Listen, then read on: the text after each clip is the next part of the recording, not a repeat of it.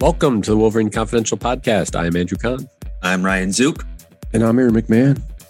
Michigan lost its first game of the season to rival Michigan State 37-33. What went wrong and well for the Wolverines, and where do they go from here? We've got answers on this episode of Wolverine Confidential. All right, guys, good to see you again here. We're recording on Monday morning. Sunday night just seemed like too quick of a turnaround after spending, more than 12 hours with you guys. On Saturday, driving back and forth from Ann Arbor to East Lansing, we witnessed a classic game, one that lived up to the hype. That's for sure. They don't always, these games, but this one did. Of course, it just didn't go Michigan's way. Now that I've sat on the game for a bit and then rewatched some, I think Michigan played pretty darn well. I mean, they struggled in one particular area that cost them the game, but overall on the road against another really good team, an encouraging performance is what I'm thinking. What say you two? I agree. I think I said that after the game. Like, if you're a fan of football, I would think you enjoyed Saturday's game, but obviously if you're a Michigan fan, you're stinging right now. This is a tough loss, a game you could have and probably should have won, but it was a fun game. I mean, I've been on the Michigan beat now since 2017, and that was probably the best football game I've seen Michigan play. I mean, top to bottom. I thought they came out of the gate really quickly, and we get into this here in a minute, and they had opportunities to put points on the board back and forth, came down to the wire. They had a chance to win it. But man, Kenneth Walker is so darn good. And even if you're a Michigan fan, I think you got to give him credit. I mean, he's by far the best back they've seen, will be the best back they've seen all year. I hesitate saying this, but geez, give the guy the Heisman Trophy already. Oh, all right. No, I agree there, but I don't know if Jim Harbaugh would agree with you, Andrew, that it was an encouraging performance. He definitely did not seem very encouraged after the game in his 140 words, whatever his transcript was after the game. But yeah, no, it's when Michigan got up 16 points in the second half. It's like, wow, is this going to be a statement win? And again, red zone issues come back to kill Michigan and not being able to stop Walker. And all of a sudden, I mean, they had more than 150 yards of offense, more than Michigan State, and still weren't able to get the job done. So got to be frustrated if you're the Wolverines, that's for sure. More than 150 yards of total offense difference. They ran 16 more plays. They had a nearly 10-minute time of possession advantage. Still lost. But it's not like they, committed like a ton of turnovers or whatever. That was even too. Like, I know they're up 16 midway through the third quarter. More often than not, you win those games. I don't feel like Michigan blew it by any means. I mean, Michigan State went and took it. And as you mentioned, I mean, it all gets back to Kenneth Walker III. I mean, first of all, imagine how good that Wake Forest offense would be with him. Both Walker's current team and his former team are 8-0. And Aaron, where'd you rank Wake Forest? Because they're in the top 10 for the first time in school history. They were in the top 10, 9 or 10. I had to go back and look. They were ahead of Michigan. I can tell you that. I had Michigan.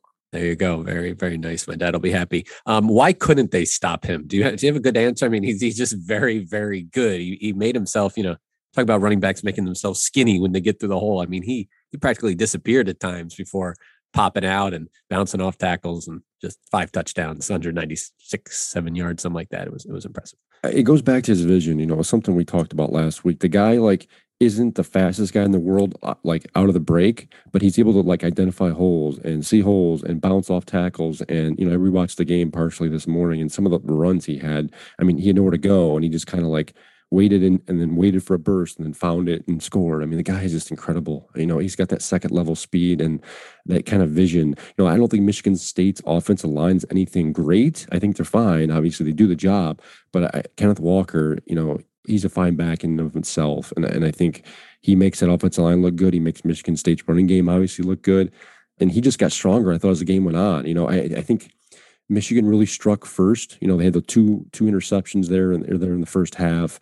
They went up, 10-0 early, left some points on the board. But as the game went on, Michigan State, I thought, adjusted very well on both sides of the ball. And then Kenneth Walker just got stronger as the game went on. I mean, 5 touchdowns, nearly 200 yards rushing. It seemed like later in the game, Michigan had fewer answers for him. They had trouble tackling him, wrapping him up.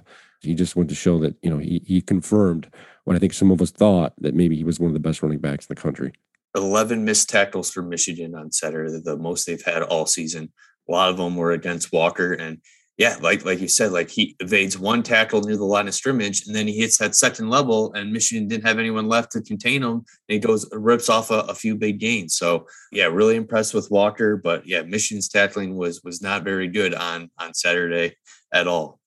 Maybe this is getting into the weeds too much, but I mean, could they have done more defensively, schematically to try to load up against him? I don't know. Like when you get a big lead, you kind of feel like the other team has to throw the ball to come back on you. That wasn't the case. Michigan State just struck with big run plays. I don't know. I mean, Michigan State, Payton Thorne did make some throws when he needed to, a couple fourth down, completions. So I don't know. Do you think, they could have done something differently? Here's the thing. Michigan State, I thought, had a very good game plan offensively coming into the game. They stretched Michigan on the field north and south early on. You saw Payton Thorne throwing the ball, getting outside the pocket and throwing outside the numbers, and it helped stretch Michigan's defense out.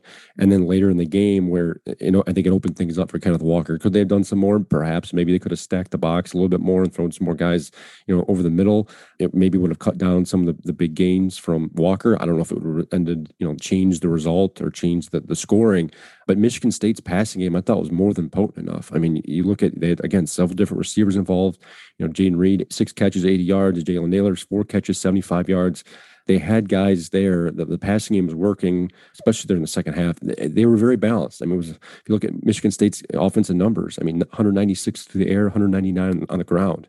They were kind of what Michigan ideally would like to look like, except Michigan had to lean more on their passing game Saturday because they couldn't get the run game going. So it's hard to say. Maybe they could have done a little bit more, but who's to say that Michigan State wouldn't have burned on the outside? And, the secondary and the pass defense, I thought, was a different story, and we can get into that here in a minute. You want to know what they could have done differently?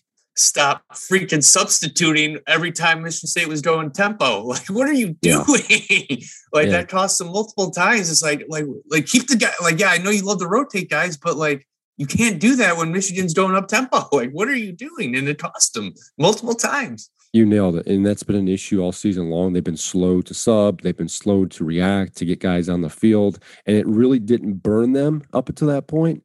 And then you saw Michigan State try and up the tempo, go fast paced. Michigan got flagged a couple of times. That second Michigan State touchdown was a direct result of Michigan not being set and ready at the line. Mike Morris was literally still strapping his helmet when the ball was snapped. I'm like, you can't let that happen. Yeah, and I think Mike McDonald, the defensive coordinator this year, has made it a point of obviously reading what the opposing offenses were throwing on the field and quickly reacting. But when you got up-tempo defense or offense like Michigan State was running on Saturday, that just doesn't work. You're either going to get flagged, you're going to get caught, being slow. And I think that was both situations for Michigan, and it didn't work out. There's still communication issues clearly with the defense. We thought maybe we would have seen more of those early in the year. They've done a decent job of disguising those and just having a better defense than most of the opposing teams they've played so far. But when you've got that drastic of a run game and that good of a run game and running back in Kenneth Walker, you're not going to get away with those type of mistakes. And Michigan did on Saturday.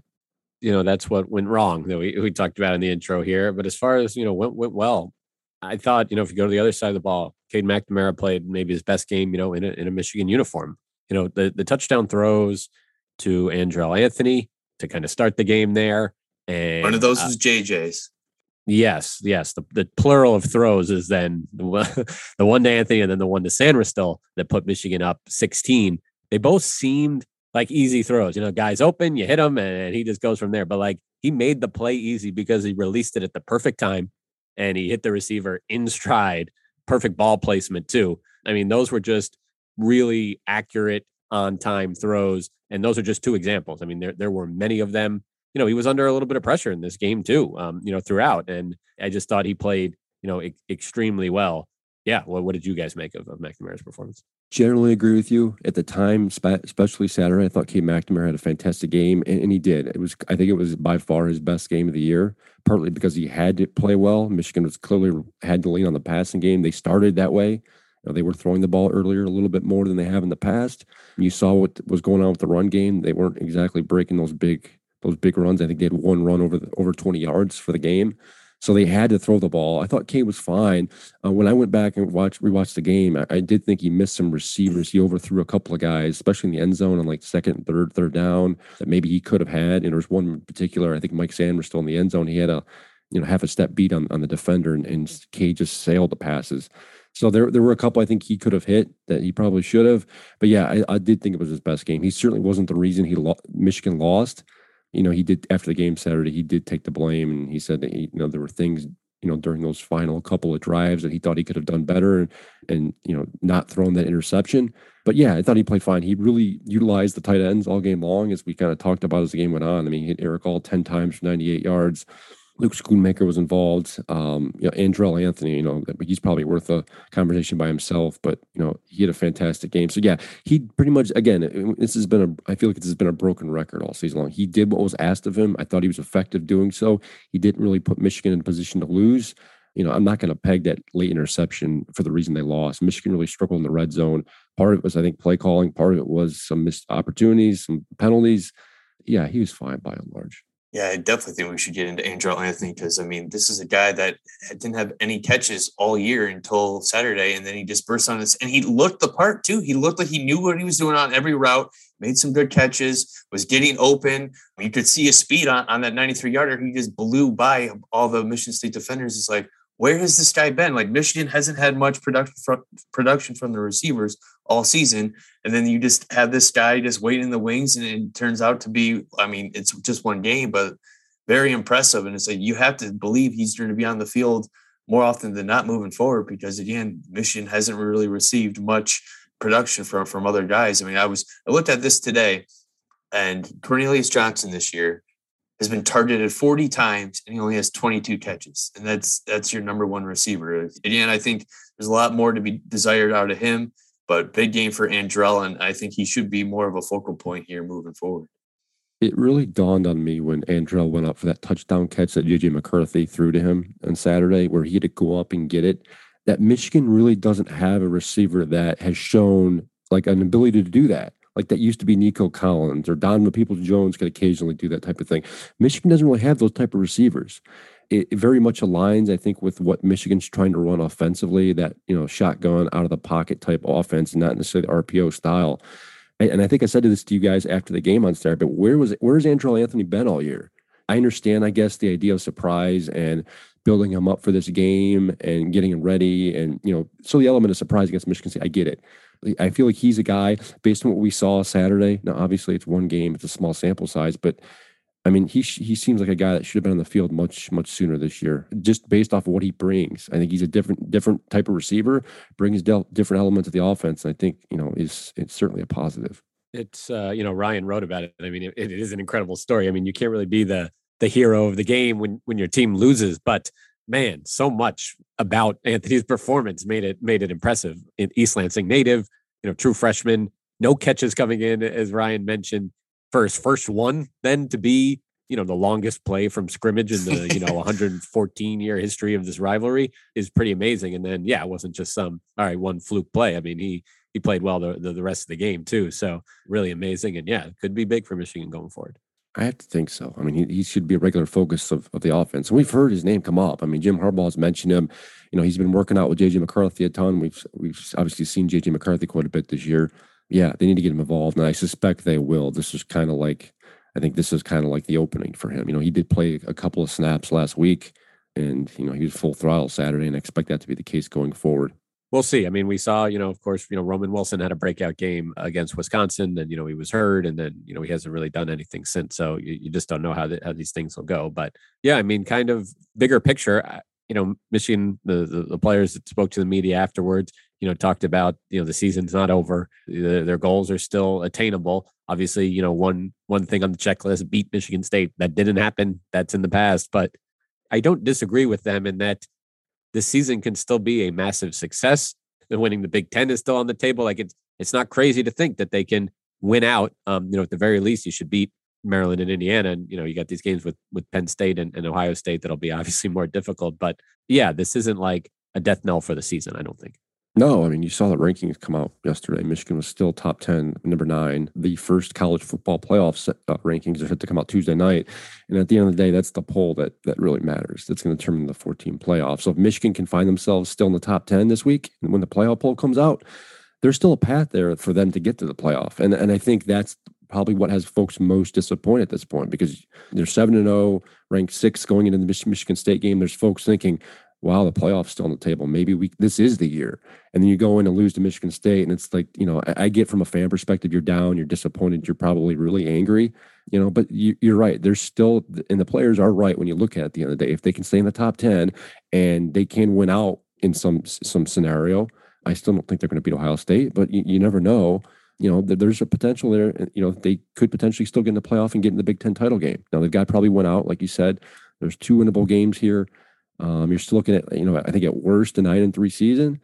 I know it's not what everyone wanted, but I keep harping on this every time we talk about expectations. Remember what this Michigan football team was expected to do before the season started. They have exceeded that so far.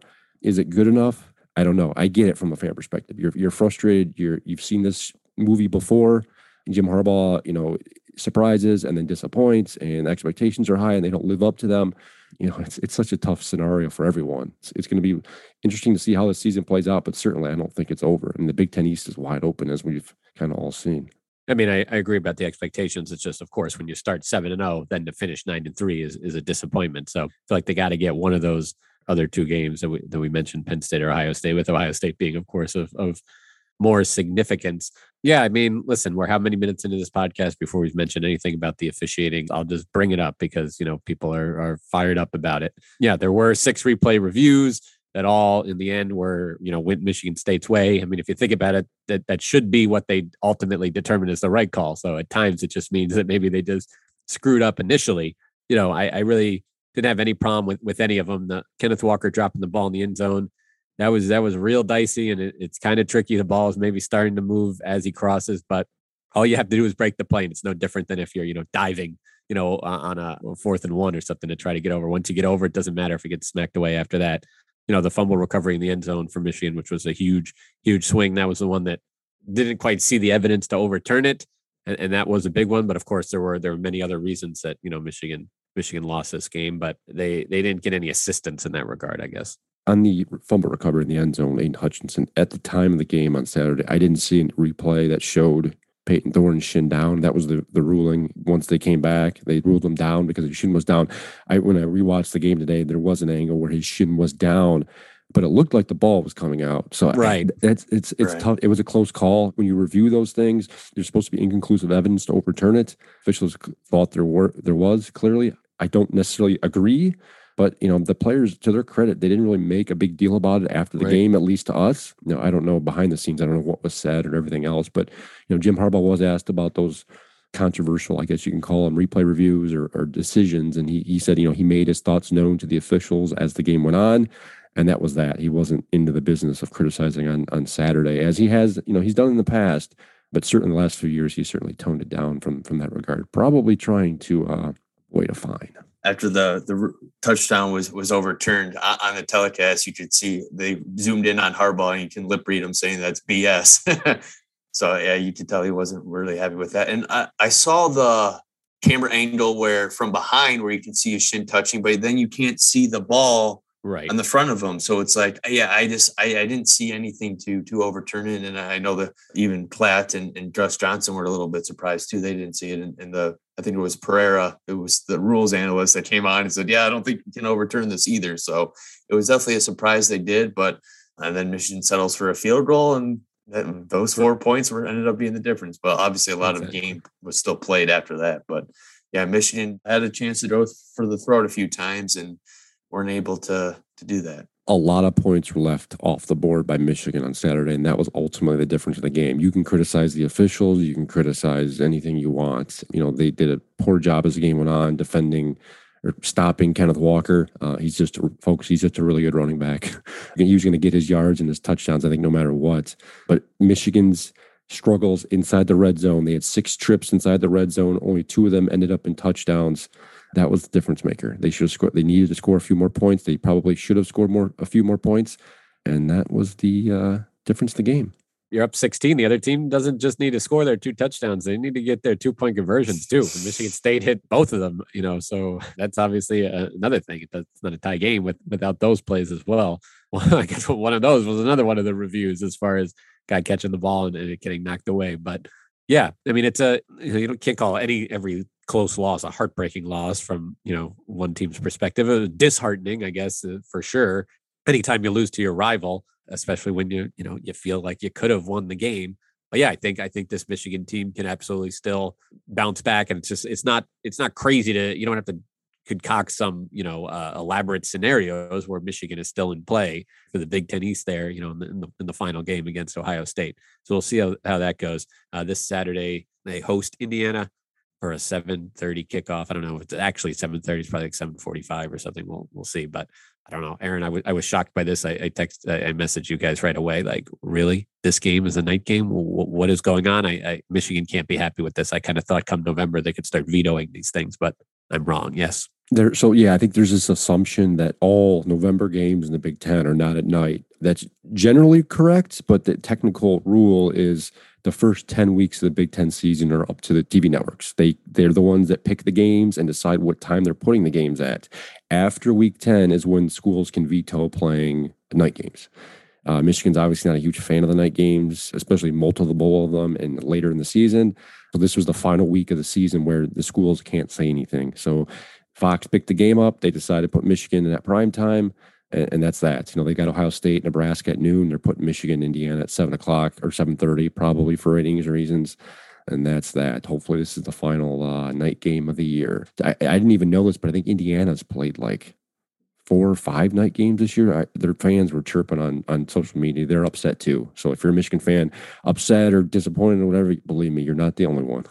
Yeah, I mean, I'm not some old man just complaining about all night games. I think they have a place, especially early in the season. I mean, there's a reason that, the SEC and out West, like they play more night games because it's hot during the day. All right. And then, it makes a little more sense to play at night. Not so much here in the Midwest. Come November, it can be pretty cold and, the weather only gets worse as the sun goes down. So, yeah, that's part of it for sure. I think is kind of strange. Obviously not a marquee opponent in this late in the year. It just came as a surprise to see. But Michigan's final home game of the year after that, Ohio State, we already know it's at noon, have known that all year long. So there's that. All right. Well, stay tuned for more coverage of the Michigan football team on mlive.com/Wolverines. Thanks for listening.